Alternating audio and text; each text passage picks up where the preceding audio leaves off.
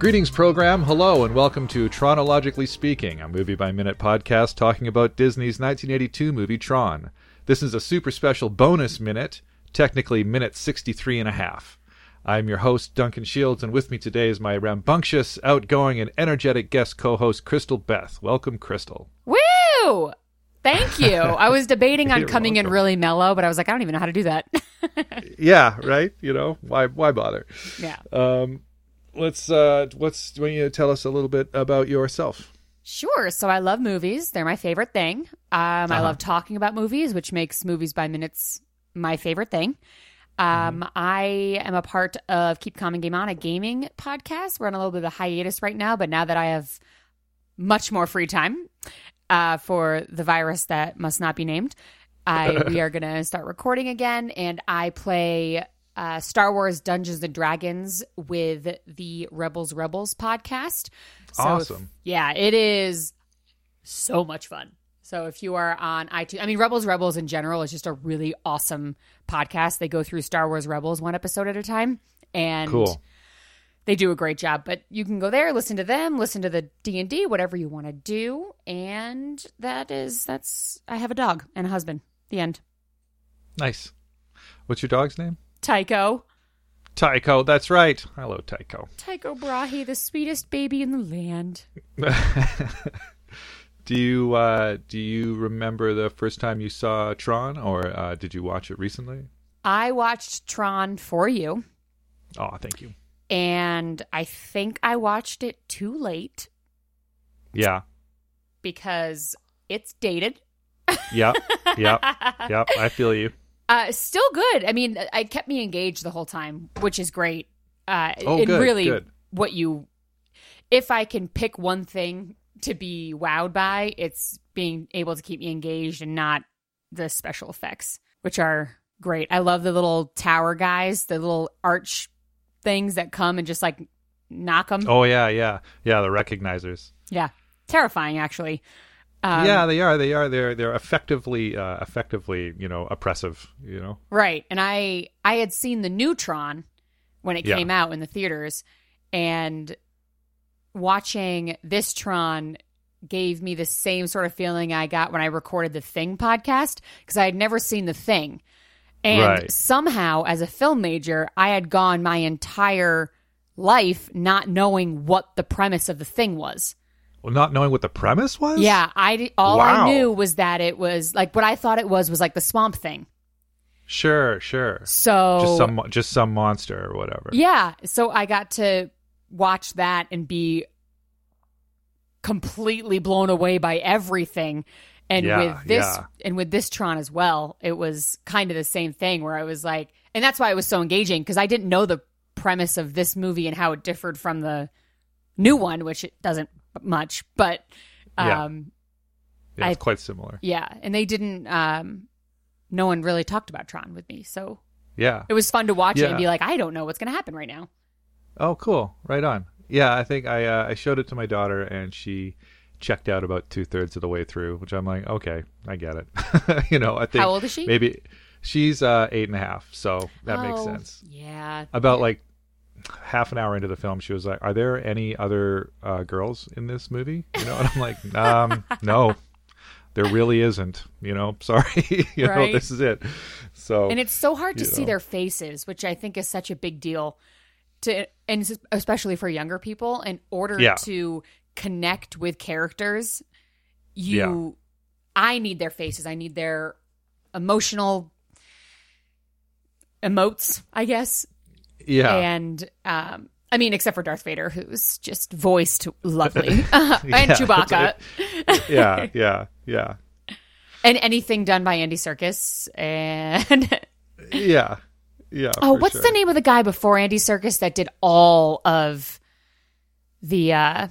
Oh gosh, he was in Pan's Labyrinth and Hellboy. Oh, Doug Jones. Doug Jones. He's amazing. Yeah. Okay, well we'll go through. Let's see what happens in this minute. In this minute, that's actually technically 2-ish minutes.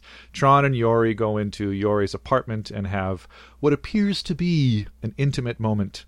Perhaps gross. In the sort of Hollywood gross in the Hollywood fade to black kind of way. But it's my feeling that maybe not. I don't know.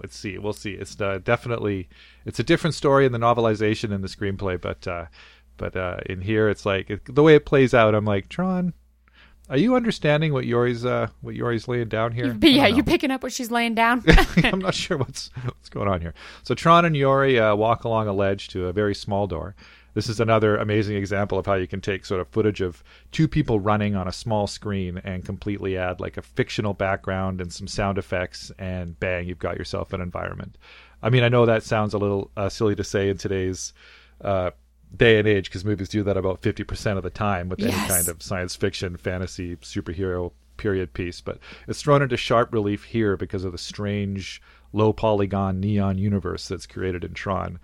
So this ledge has like bright green lines flowing down the wall and across the ledge, kind of like a linear waterfall, and a red glowing line around the lip of the ledge, dotted turquoise stripes with a darker blue artery between them also spilling over the cliff ledge. It's kind of like a Mondrian minimalist landscape, you know, like a lot of the other scenes in the film. That kind of like really simple, high concept art. A lot of the backgrounds like that here. I was also thinking that this is kind of a movie. The backgrounds are kind of like the 60s and the 70s as seen through the prism of the 80s. Yes. You know, like you've got all this like trippy psychedelic stuff, but it's got these harsh diagonal straight lines and neon glows that are very much like reminiscent of blacklight posters from Grateful Dead concerts, but they've sort of just morphed it into the hard edges of like the shoulder pads and the chrome of the 80s sort of aesthetic, which I thought was really kind of cool.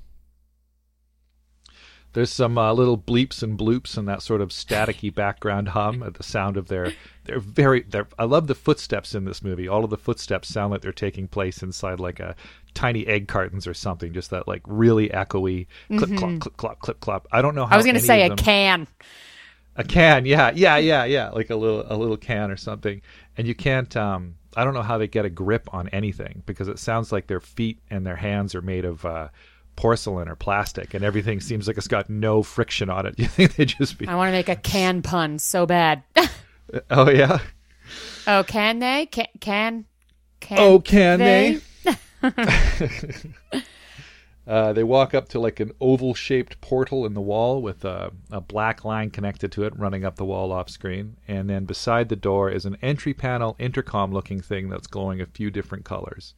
Now, when we get to the door, we cut in closer, and the colors shift on the intercom in a regular short pattern. It's like 3 rectangles in a triangle glowing pink, white, fuchsia, green, yellow, white, turquoise, and a few others in sections. Who knows why? It's just, I love that it's so colorful. It's such a colorful world. There's a couple things about this movie that they didn't do that I'm glad they didn't do. You know, like it's supposed to be in a computer, so they could have gone like whole hog with the black and white, or made it just green and white, or made it just amber and white, or something like that. And they could have had everything have right angles, and everyone could have talked to each other in a computery kind of way. And they didn't do any of that. So I'm really happy they steered clear of that. You know, it makes it for, you know, metaphor wise, I'm not really sure what the programs are anymore, you know, because It's kind of morphed. Because in the original concept, they were literally artificial intelligences, right? So I'm glad they took that out. Yeah, it was like an alternate universe Earth where they created AI to do their bidding, and this was what they were like inside the computer. But then they kind of just went away from that into they're just programs. Let's keep it. Would have been Westworld, and without the writing of Westworld. So the door turns into a blue grid, and disappears. Sort of like how the players materialized earlier in the movie, but like in reverse. And then Yori and Tron step through the now clear doorway into a turquoise fog. Now, up until now, this was all in the movie already. This is like minute 63, around the 45-second mark. After this scene, we would have went to Tron and Yori running along and being surprised by a red guard, and Tron quickly drawing his disc and taking out the guard, making him spin like a top in a really weird sequence that it's not recreated anywhere else in the film. But that was one of the first shots they ever tried. That was the one they shopped around to studios to get funding. They should have made it minute 69. Ayo! They should have. Ayo! I was so hoping. I was like, oh, it's minute 63. Duh! Man, you are only so 5 close. minutes off. Come on. Five minutes off, guys. Which usually, I guess, is how all things of that nature go. So, Heyo. Heyo. Ayo! Yep, it's a hard one. So we cut to Tron and Yori stepping into a room with rounded sectioned walls, like they're inside the top floor of a lighthouse with tape on the windows, or like a simplified gray pumpkin or something. Well, actually, those are both horrible examples. Actually, I don't know. Simplified gray pumpkin. A simplified gray pumpkin. Just what would like you, one you'd find in the wild. Just like one of those gray pumpkins. You hollow it out, you crawl inside. That's what this would look like.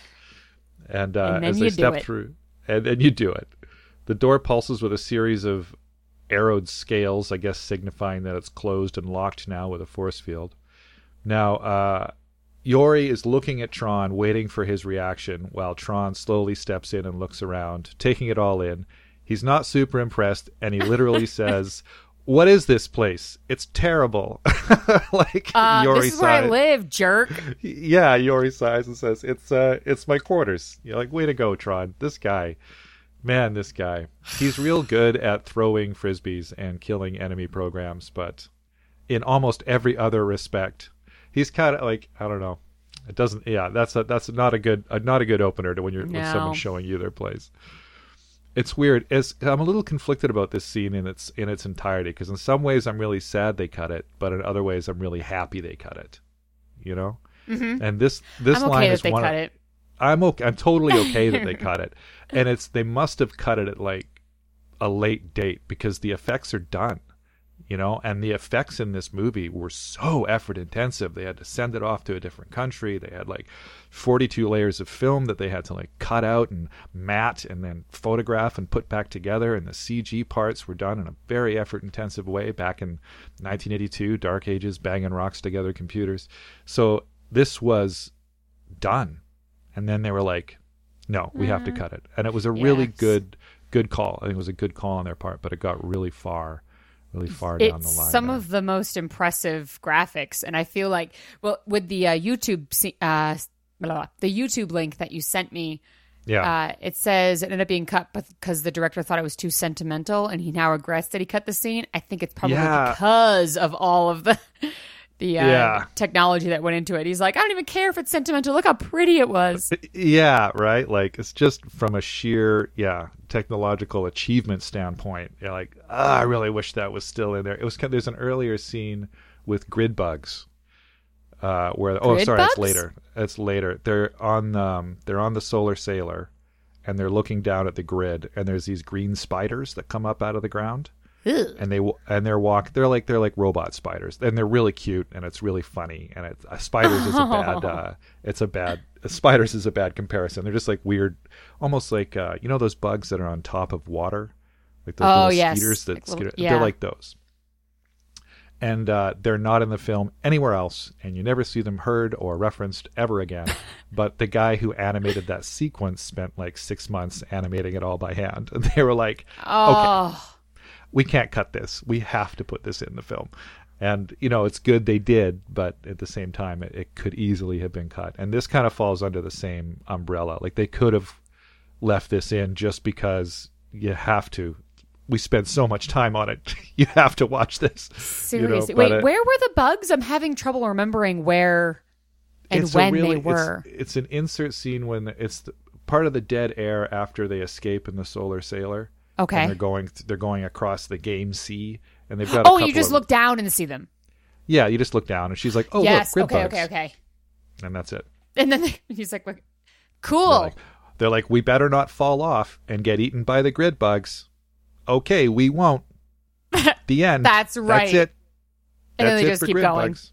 And then they just keep going, which is like, That's amazing. One of the sole reasons they kept it in was just because the John Van Vliet or whatever spent 6 months animating it, which I'm a good reason, I think. But also this line is one of the reasons why I'm glad they cut the scene, because in the real world, Alan Bradley kind of comes across as petulant, jealous, petty, stiff, uptight, and a bit of a pushover despite his implied star status talent of programming by making Tron and having the ear of Dillinger at a moment's notice.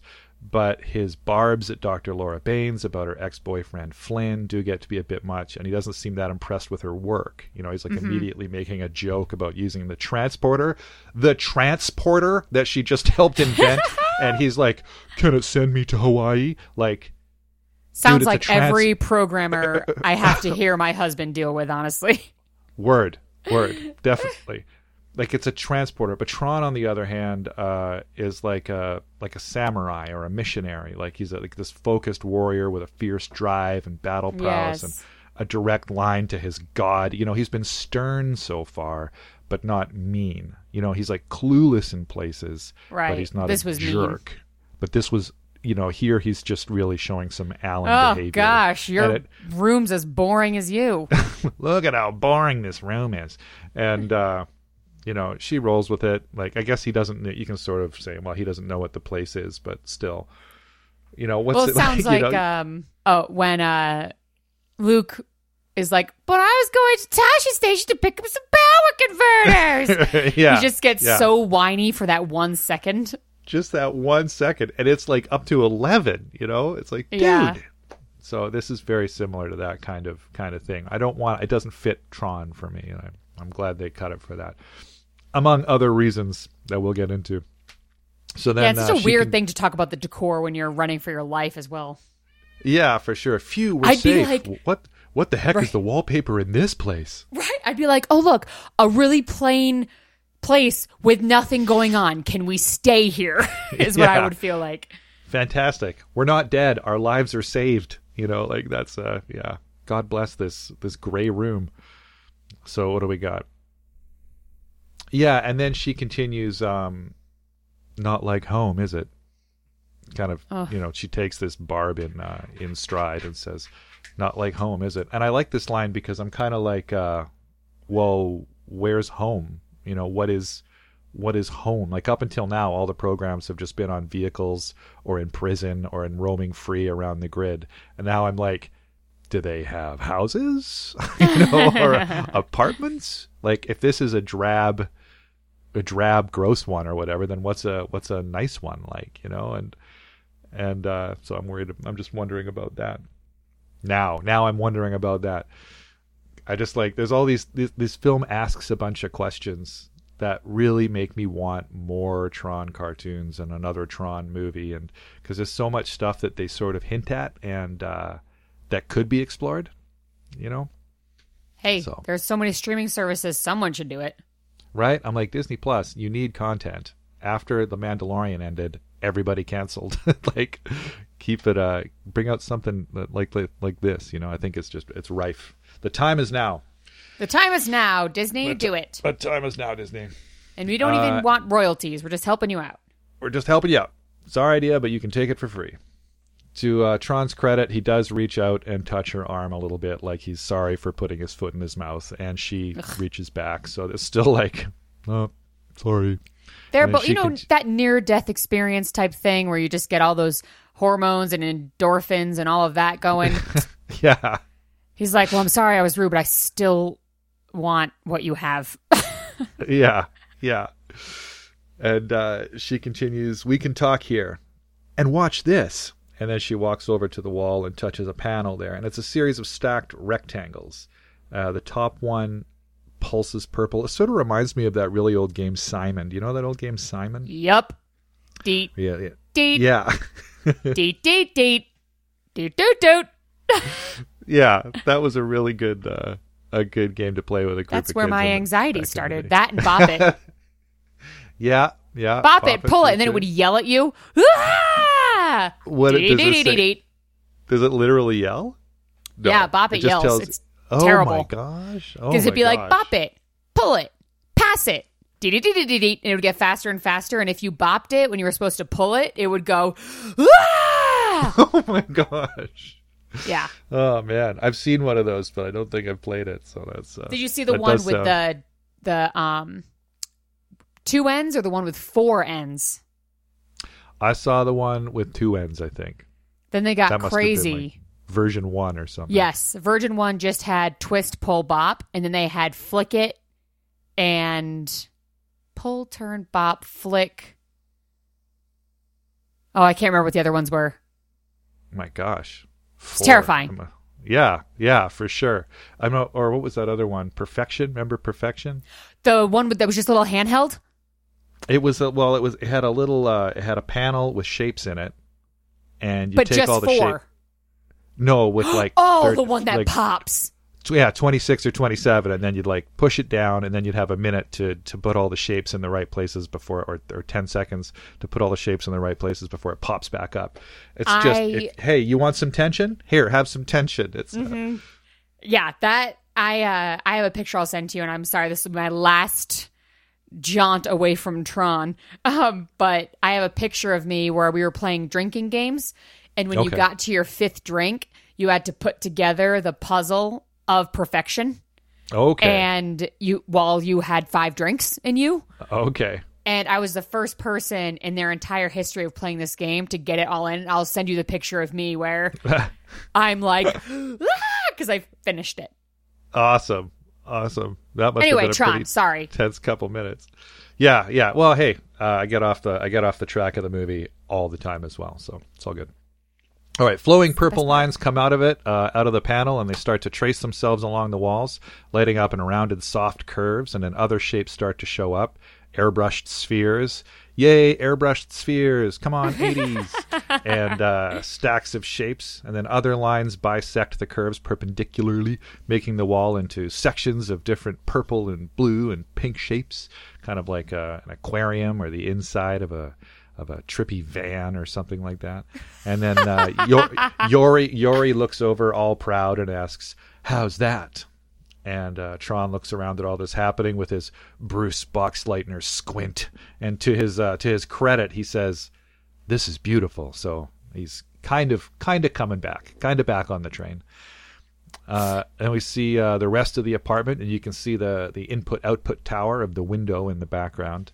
The rest of the apartment is all dressed in these wild curved shapes of purple and red and pink. There's a huge rounded stalactite. Is it stalactite or stalagmite? I think it's one of the ones that hang down. Is it coming from the top? The stalactite, because they have to hang on tight from the top or they'll fall down.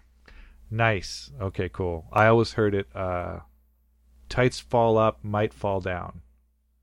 No, that's wrong. Tights pull up, might fall down. So like tights are up and mites are down. But then I was always you like, might trip on a stalactite. I mean, you might trip on a stalagmite. A stalactite has to hang on tight so it doesn't fall down. Go. We see the rest of the apartment. We can see the IO tower out of the window in the background. Right, and then we get the stalactite hanging down. This huge rounded stalactite hanging down almost to the floor. It all looks a little more organic in here as compared to the outside world. You've got these beautiful scalloped neon cyan shapes fan out in 2 places near the floor in sort of a suggestion of plants, which I really like. And there's sort of a couple of floating spheres. It's really quite beautiful, I think. It is. I think it looks real nice. I love the way those plants fan out, because it's the only time I can think of that we really see any kind of representation of plants. You know, we get sort of valleys and mountains and stuff like that, and clouds. You get those big Tetris clouds in Tetris block clouds in the beginning, but yeah, this is the only plants we see, and it looks nice. Then Tron asks, "Who let you do this?" And Yori responds, "Nobody. It's very illegal," with an impish sort of tone, and like she knows it's dangerous, but she's happy to show it off to Tron. And she continues, "I can only keep it this way for a short time before they catch me," and walks over to sit down on some of the future. I like that her butt half disappears. Her what? Her butt half disappears. when she turns sideways, or like yeah. Yeah. Both, like when she sits down and then like scooches for a second. Yeah. I like that part. It's good. These when she goes to sit down, these costumes, geez Louise, I don't know. I'm surprised they all didn't like pass out, because they're so tight. They're just leotards. It's something else. I'm like, man, these, when they were shown the costumes, a lot of them were like, I don't know. I don't know. I don't think I can do this. But then, that would be my answer too. Yeah. Although it was funny because some of the guys were talking to Cindy Morgan like, can you believe these tight costumes they're making us wear? And Cindy Morgan's like, dude, you're talking to the wrong person. Like, yeah, this is literally what I have to wear all the time. This is my career. Like, don't complain to me. Did you see Caddyshack? Like, don't talk to me about it. So Tron walks over and sits beside her, smiling and impressed. And there's a love theme by Wendy Carlos that kicks in here. A nice arrangement of soft strings and a version of the Tron theme, which is kind of nice. Tron gazes into Yori's eyes and says, well, I can always count on you, can I? And Yori says, always. Aw, that's nice. So and sweet. Then Tron asks, are you sure we're safe here? Yori looks down at Tron's chest and reaches out to touch it. She responds, for a while, giving him a smile and, some of those Yori eyes. Parts of Tron's chest light up at Yori's touch, and she's touching specific circus. Tron looks down and grabs her hand. I wonder if he's like, that's nice, or if he's like, maybe stop doing that. Like, I'm not quite sure why he's grabbing her hand here and kind of maybe don't.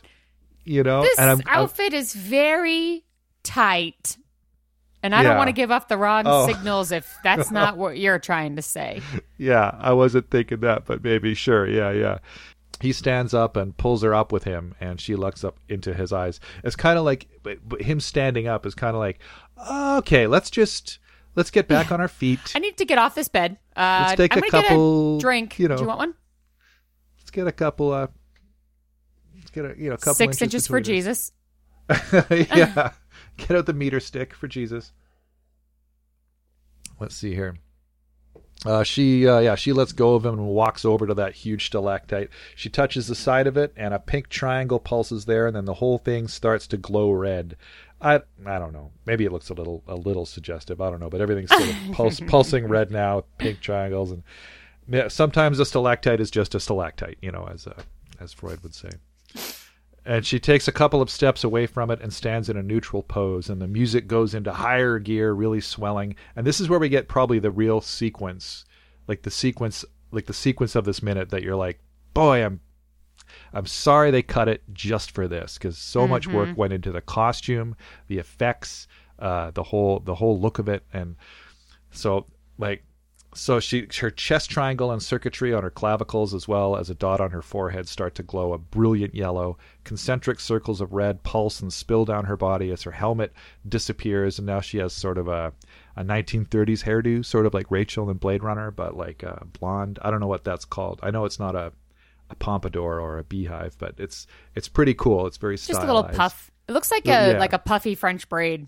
Yeah, like a puffy French braid. And her leotard clothes disappear and become a translucent, shimmering gown. And she lifts up her arms, and we can see a whole bunch of glittering lights in her sleeves and in the fabric, while pink lines trace their way all over her body and around the collar and neckline of her dress. It's pretty impressive. Finally, I can breathe. She's like, yeah, no doubt. She's like, I'm out of that. Yeah, I can breathe. I can see how it's sort of a Tron version of her, like slipping into something more comfortable, or putting on sort of whatever the grid version of lingerie or something. But I can get why. So from that aspect, I can see why it could be maybe cut in a Disney film that wants kids to be able to watch the film. But it also sort of puts her in a sort of a typical seduction scene, which is kind of it's tropey, right? But yeah, like also Ariel's dress, in Little Mermaid. 100%. And then, but it also shows us retroactively what was kind of missing in her introduction, like.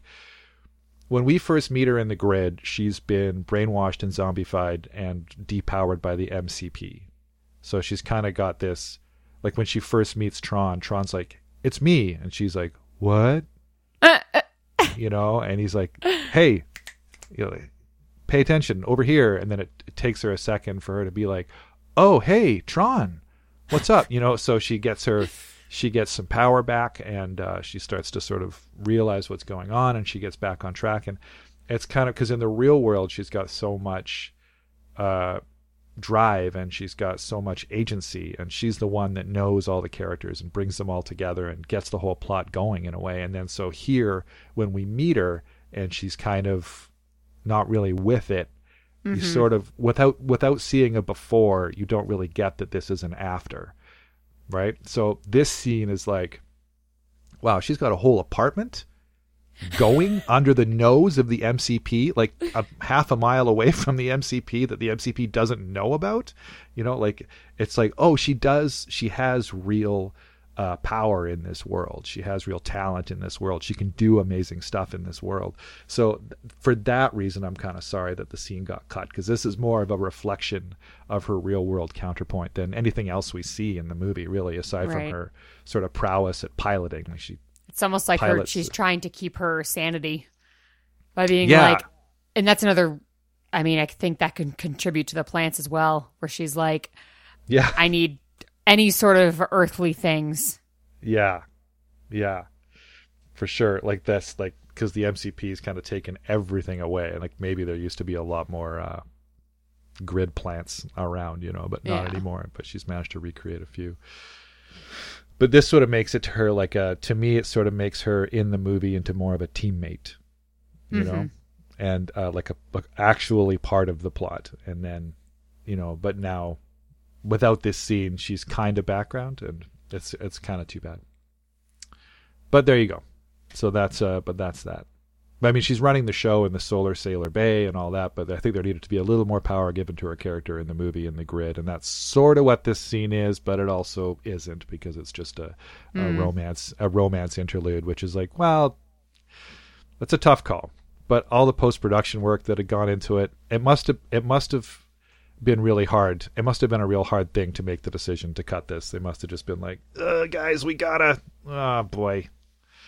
And also we see a close-up of her face here when she beams at Tron, and we can really see how hair is a little problematic in the black and white film. You know, it looks out of place. It's the same with Dumont's beard. You know, you're like, a beard. Yeah. That looks a little weird, you know, and this, you'd want it to be kind of Max Headroomy, you know. I do like that they took the hat off, though, because I think what I said earlier about wanting to be able to relate to the people on the screen. Yeah. Having a skull cap on like that where you can't really see anything, you don't really know who the person is underneath it. Yeah. And you don't need to have hair, but having your face half cut off by something. Yeah. You're like, oh, she has bangs. And she looks like a completely different person. A whole different person. There's a lot of people, a lot of guest co-hosts that have been on the show that talk about the first time they saw it, especially if they were younger, having no idea that Bruce Boxleitner was both Alan Bradley and Tron, and having no idea that Cindy Morgan was both Dr. Laura Baines and Yori, or, you know, not even realizing that Dumont was also Dr. Walter Gibbs, because it changes everything. You take off the glasses. I didn't notice that. Yeah, you put on, really? I noticed most of it, but like it took me a minute into the movie. Yeah, for sure. Like you take off the glasses and you put on a bike helmet and you change it to black and white, and it's a whole other face, a whole other person. I look completely different when my hair is even wet. So having a full hat on too. Yeah. It's a very changing thing. So this is her sort of natural in the grid. But you see this pre-production photos of Bruce Boxleitner, and he's got this like feathered explosion of hair that they were gonna go with, and then they were like, nope, let's not do that, because it would be really hard to mat out, and it also just wasn't working. Oh yeah, and there's also that program in the sort of, it almost looks like a red light district or whatever that Flynn kind of stumbles into with like club music, and there's a couple of programs looking at him. She has like that sort of Rachel haircut, that big French braid, the French roll kind of haircut as well. So as long as the hairstyle is sort of tight and contained, it looks okay. But as soon as it starts flowing or anything like that, it doesn't quite work. But anyway, Tron is still all business, and even she's smiling up at him, and he's like, how are we going to get to the IO tower? I like him. Like, I don't know if he's trying to like deflect her advances, or if he's really just not picking up what's happening in the room here, you know. But his earlier, like the way he moved her hands away from his chest, coupled with this line, does sort of play like he's not really feeling this and he's changing the subject. But it also plays like maybe he's not too bright, which I'm not really sure which one I which one I prefer. Mixture of both. A mixture of both, perhaps. But she keeps going, and she looks down and reaches out to touch his chest again, saying, "Imagine this is the domain," touching the big circle on his chest. It lights up purple at her touch. Not blue anymore. Now it's lighting up purple. And she continues, "We're here, and where we want to go can be reached by this circuit." And she traces the path of circuitry down, down, down, lighting it up as she goes, pulsing pink light along his circuitry pathways, as she says, "And if we follow it all the way, tracing down onto his belt and lighting that up before mercifully it cuts to black." And I'm not sure how seriously much more merciful. I'm not sure how much more there was in this specific scene. She just punches him in the nuts. And then if we hit him right here, bang! Oh my God! Yeah, we'll win. We'll win. See how you feel right now? That's how the MCP will feel if we attack him right there. All right, let's go. Let's go. Get your stuff. No time like the present. I showed you my place. Oh man, that would be awesome. And then I'm not sure how much more was in this scene, but it probably there was like a crossfade to Sark's ship or something like that. But one thing is, after this scene, there was another morning after scene with lost audio and no visuals, there's just the visuals and there's no audio and there's no effects. I swear I saw it. yeah, I did see it. So it's where Tron is sitting in the lotus position, kind of crisscross applesauce, as they're saying these days, and staring out the window at the I.O. tower, presumably waiting for Yori to wake up or finish getting dressed or whatever. This scene would have played a few scenes later after some more of the Flynn shenanigans trying to pilot the recognizer. She comes over to him and sits behind him, giving him a cuddle. Tron says that it's time to go, and they head out. He's still pretty stoic and doesn't really soften to her that much. So in my mind, the jury's still out as to whether or not anything really happened between them. You know, maybe he fell asleep. He just kept being, he fell asleep, or he just kept being clueless until she was like, "Okay, I'm going to bed," or, whatever.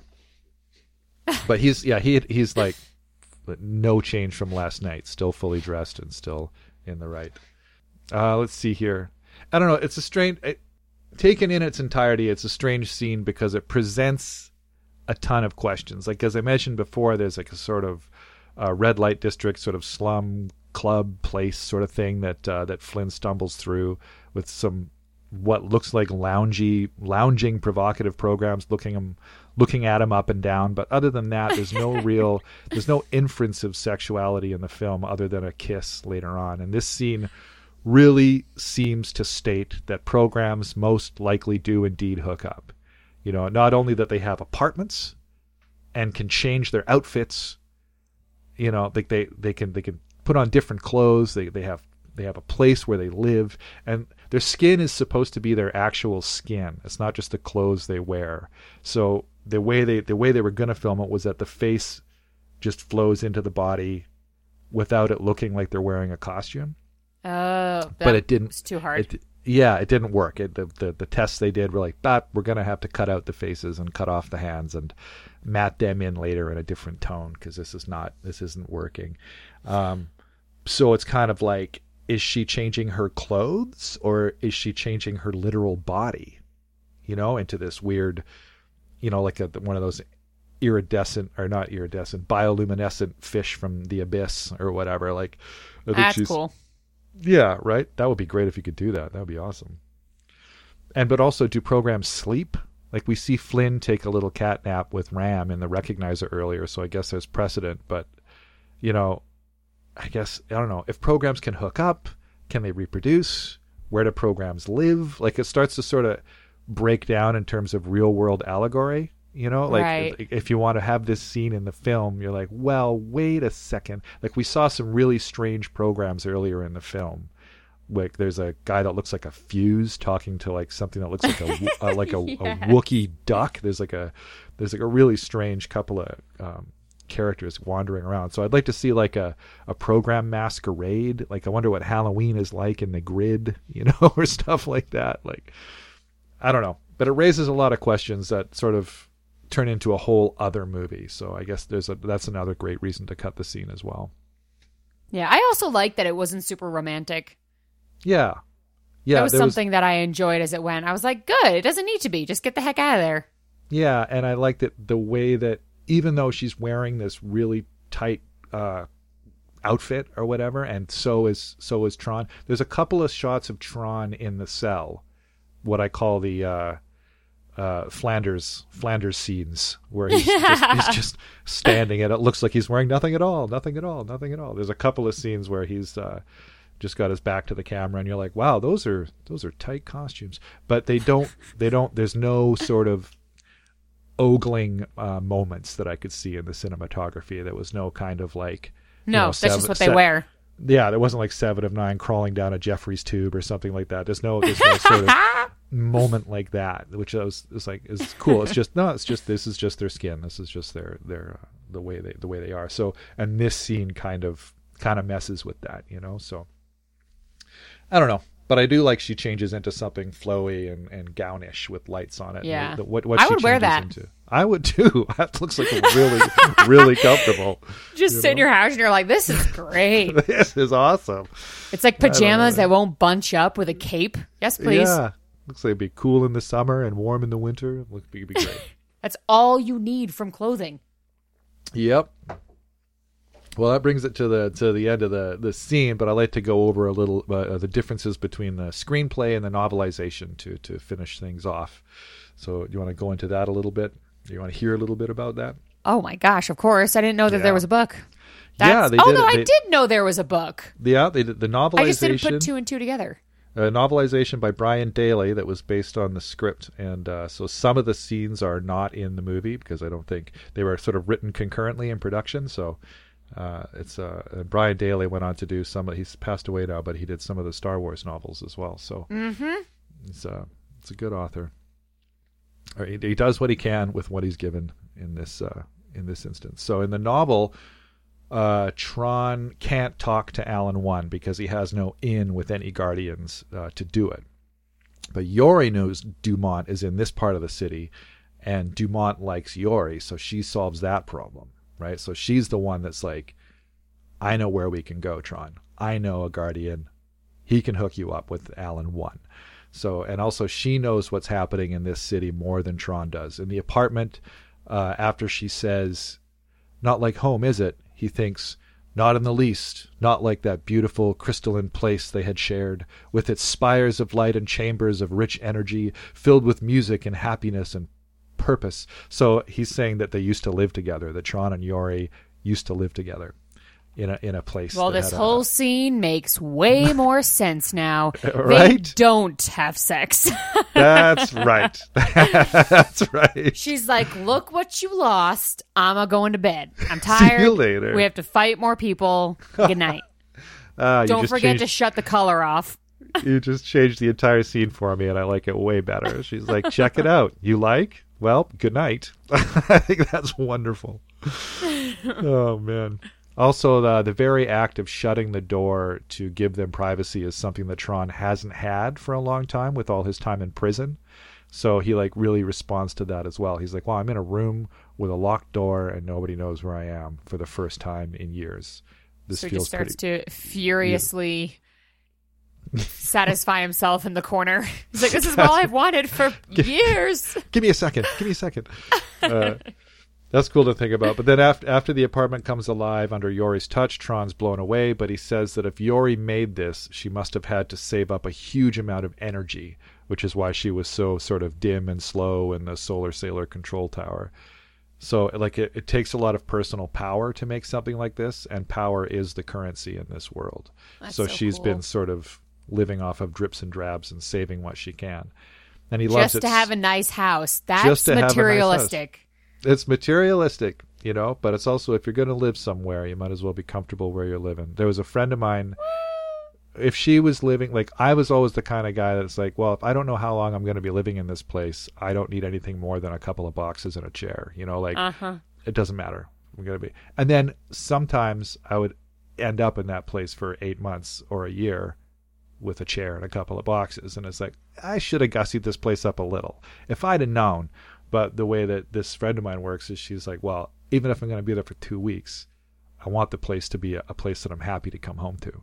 So she always I wish. Right? I'm like you. Yeah. I don't know if it's like living in New York City for so long where moving is such a hassle. Yeah, yeah. I didn't buy things. I didn't put things on my walls. I didn't have to worry about putting holes in my wall or buying extra stuff. And John and I moved into our condo that we bought about a year ago. Right. We just last week hung a mirror and a shelf. First time. Yeah, yeah. And that I can totally get, right? Because when growing up as a teenager living with my father in Vancouver, we went through like 10 basement suites in like 2 years. You know, we're just like, well, moving again. So I never had a chance to unpack, and I think it's a much better way. And then moving to Scotland and living in a bunch of places over there, it was like, if you can't put all your stuff in a bag and call like one friend to put it into a van, then you've got too much stuff.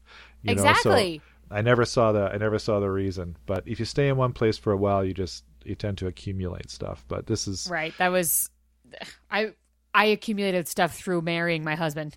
Sure. Because I have a little bit more of a nomadic spirit. So we got all of my stuff moved from Brooklyn to New York, to like Manhattan, where we were moving in together, in 4 hours. Wow. There you go. Right. Bang. No fuss, no muss, they say, right? Like just. Yeah. And the biggest thing was my couch. Everything else, I got all the boxes downstairs. And most of it was the traffic. Anyway, coming back to Tron. The amount of effort she put in to this, I never would have done, because I would have gone home just to go to bed.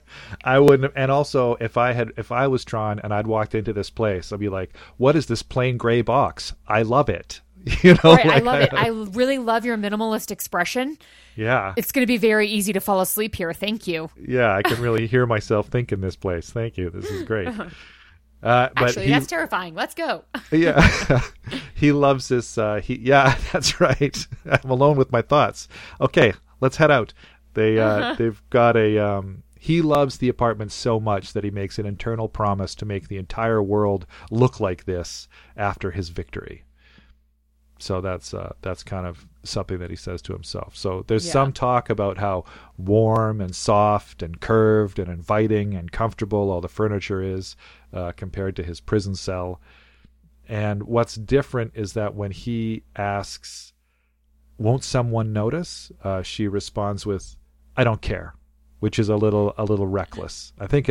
I like it better that it's apparent that she's gone to great lengths to cloak this place and make it safe, rather than just saying, I don't matter. If anybody notices, then we're both dead. It doesn't matter. Like, it's spelled out that they used to be together and that they were separated by his incarceration and that they've been longing for each other. And so he says, how much time do we have here? And she responds, enough, before putting on her gown. There's some talk, unfortunately, of her being sinuous and graceful and looking like an emergent butterfly, becoming completely herself again at last, the central thing in his existence, infinitely desirable. And she says, come here. And then the cool thing, though, is that he changes too. In the novelization, he changes as well. As he walks towards her, his circuitry takes on a more flowing pattern. His helmet disappears. And then this great sentence, his warrior's forelock and queue were revealed, stirred by the forces around them. I don't know what the heck that means. Jesus! But wow! But he changes too, which I think is pretty cool. But now we're definitely they're on the same page kind of wavelength, whereas in the actual scene that was cut, that's kind of not too clear. But he says, I love you, which is nice compared to his stoic nature in the actual scene. They raise their hands and nearly touch palm to palm. They stand like that for a bit until a blissful ray springs between them, enveloping them until they are bright filaments. They share energy, becoming one and sinking down among their reclining contours as the room shines with glory. And she says, I love you, Tron, back to him. It's a lot less vague in the novel. And then we cut to Flynn piloting his recognizer in that whole scene. And the scene of Tron and Yori, the scene of Tron and Yori the morning after is pretty much the same, except that Yori realizes that continuing the adventure with Tron means leaving this apartment permanently, which she's pretty sad about, which I can sort of appreciate. A nice apartment is a nice apartment, you know. Mm-hmm. But yeah, there you go. Whole different scene, and definitely less vague in terms of the joining or whatever. Although it's kind of an Avatar joining, like in the movie Avatar, where you touch ponytails. Oh gosh, or whatever. Oh right? man, It's just kind of that was the best. That was the best. A commingling. Or actually, I would probably more equate it to Demolition Man. Oh sure, yeah, definitely, yeah. That sort of VR. Like they don't actually touch, and it's like, oh, well, this is weird. Yeah, he's like, whoa, hey now, what the heck is going on?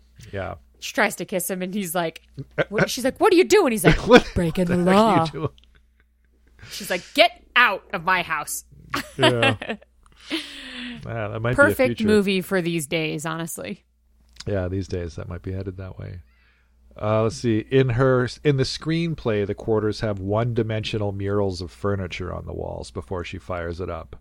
And Tron simply asks, why is everything like this? Which is way better than it's terrible and I hate it, which I kind of like. It's a better line.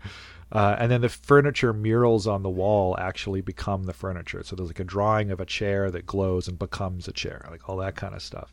And there's talk of it looking loving and seductive. In the screenplay, it's her first touching of the wall panel that transforms her into her evening wear. And she says, I kind of like that. That means it's like, that's just what she changes into when she gets home, and not like she's trying to impress anyone. Yeah, it's a one-touch thing. She just turns on the lights, and then her clothes go into something more comfortable. Like just step in the door, do that. Right? Wouldn't that be awesome? That's so bad. Oh my gosh, that would be fantastic. Freedom.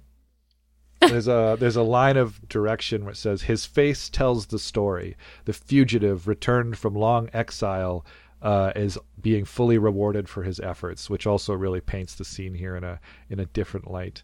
And their hands touch and they embrace, glowing, and she says, you've grown, big program. And he responds with, I had to, in the games. Which is a very, again, a different scene than in the novel too.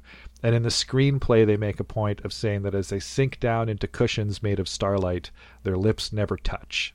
So this is all energy contact transference, right? They sigh as they move their hands over each other, trying to touch each other's entire body at once. And this is indeed the point where they crossfade to Sark's character, and this is the scene. This is the scene before when Tron looked out over the grid and we cut to Sark's carrier before panning down to Flynn's piloting. Like, I remember that cut being a little confusing because it made it look like Tron was looking right at Sark's cruiser, right? Oh, okay.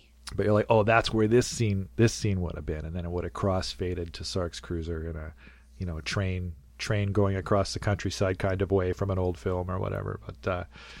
But so cutting from the love scene to the cruiser and then panning down to Flynn would have made more sense. But so there's three sort of very different scenes going on here. The one that was filmed and cut, and then the ones in the screenplay. And then another thing to sort of keep in mind is that in the original script, Tron was supposed to be this hulking, massive, like 50-year-old, 60-year-old warrior, like this scarred, oh my, giant Schwarzenegger kind of, like Schwarzenegger as he is now, kind of beast, and that's why he's such an amazing warrior. And then Flynn was supposed to be this weedy, nerdy 80s stereotype counterpoint, right?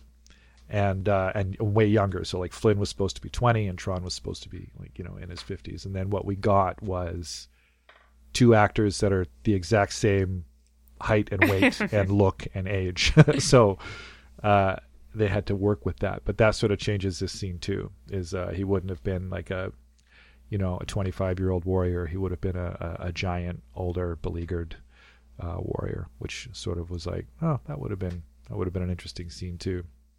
I don't know if it would have been better or worse, but it sure would have been different. That's what I like most about scenes like that. You're like, it's weird to me and I don't like it because I didn't have it, but if they took it out, what would my thoughts be then? Yeah. Right? Yeah. So it's conceptually it's a very interesting scene, and I thought it deserved some talk on its own, even though it's not in the actual movie. And I'm absolutely thrilled that you had the time to join me on this minute, because I've listened to a bunch of your podcasts and all of your guest spots, and It's just been fantastic having you on the show. Thanks. I'm really glad I was able to get on. Yeah, me too. It took some doing, but we did it in the end. So I guess if that takes us to the end of the minute, do you want to tell people where they can find you if they want to hear more of you? Sure. You can find me on social media at The Crystal Beth, and on iTunes you can listen to my Movies by Minutes, The Fifth Element, or any other Movies by Minutes. I'm on a majority of them. And because everyone that hosts one of these are spectacular, amazing people. Aww. And Rebels, like I said, and that's it. That's it. That's all I do. Awesome. Keep calm and game on as well. Sorry, forgot about that. Oh yeah, that's a good one too. Yeah, Fifth Element. It's I remember during my sign-offs here, I've often felt the same thing that John was feeling with give us a follow, why don't you? Ended up becoming give it a follow. Because every time I go through my sign-off, I'm like, and here we go. And I guess, but anyway, the thing I say every time. I should get it pre-recorded, but it's kind of fun to hear it morph into something else. Okay, so I forgot he did that. Thank you for reminding me. Oh, it was just because I downloaded them all and marathoned them, so it was just like this degradation of the sign off into just noises that I was really, really happy to hear. Give us a follow, I don't. Exactly. Yeah, it was real good. So if you want to get in touch with us, check out more at Chronologically Speaking. Drop us a line on Twitter at Chronologically Speaking. Send us an email at chronologicallyspeaking@gmail.com or join us on Facebook at the Chronologically Speaking Minute by Minute Listeners page. A shout out to pond5.com for the opening and closing music. And as always, special thanks to the Star Wars Minute that started it all. Go on over to moviesbyminutes.com and see if your favorite movie is there.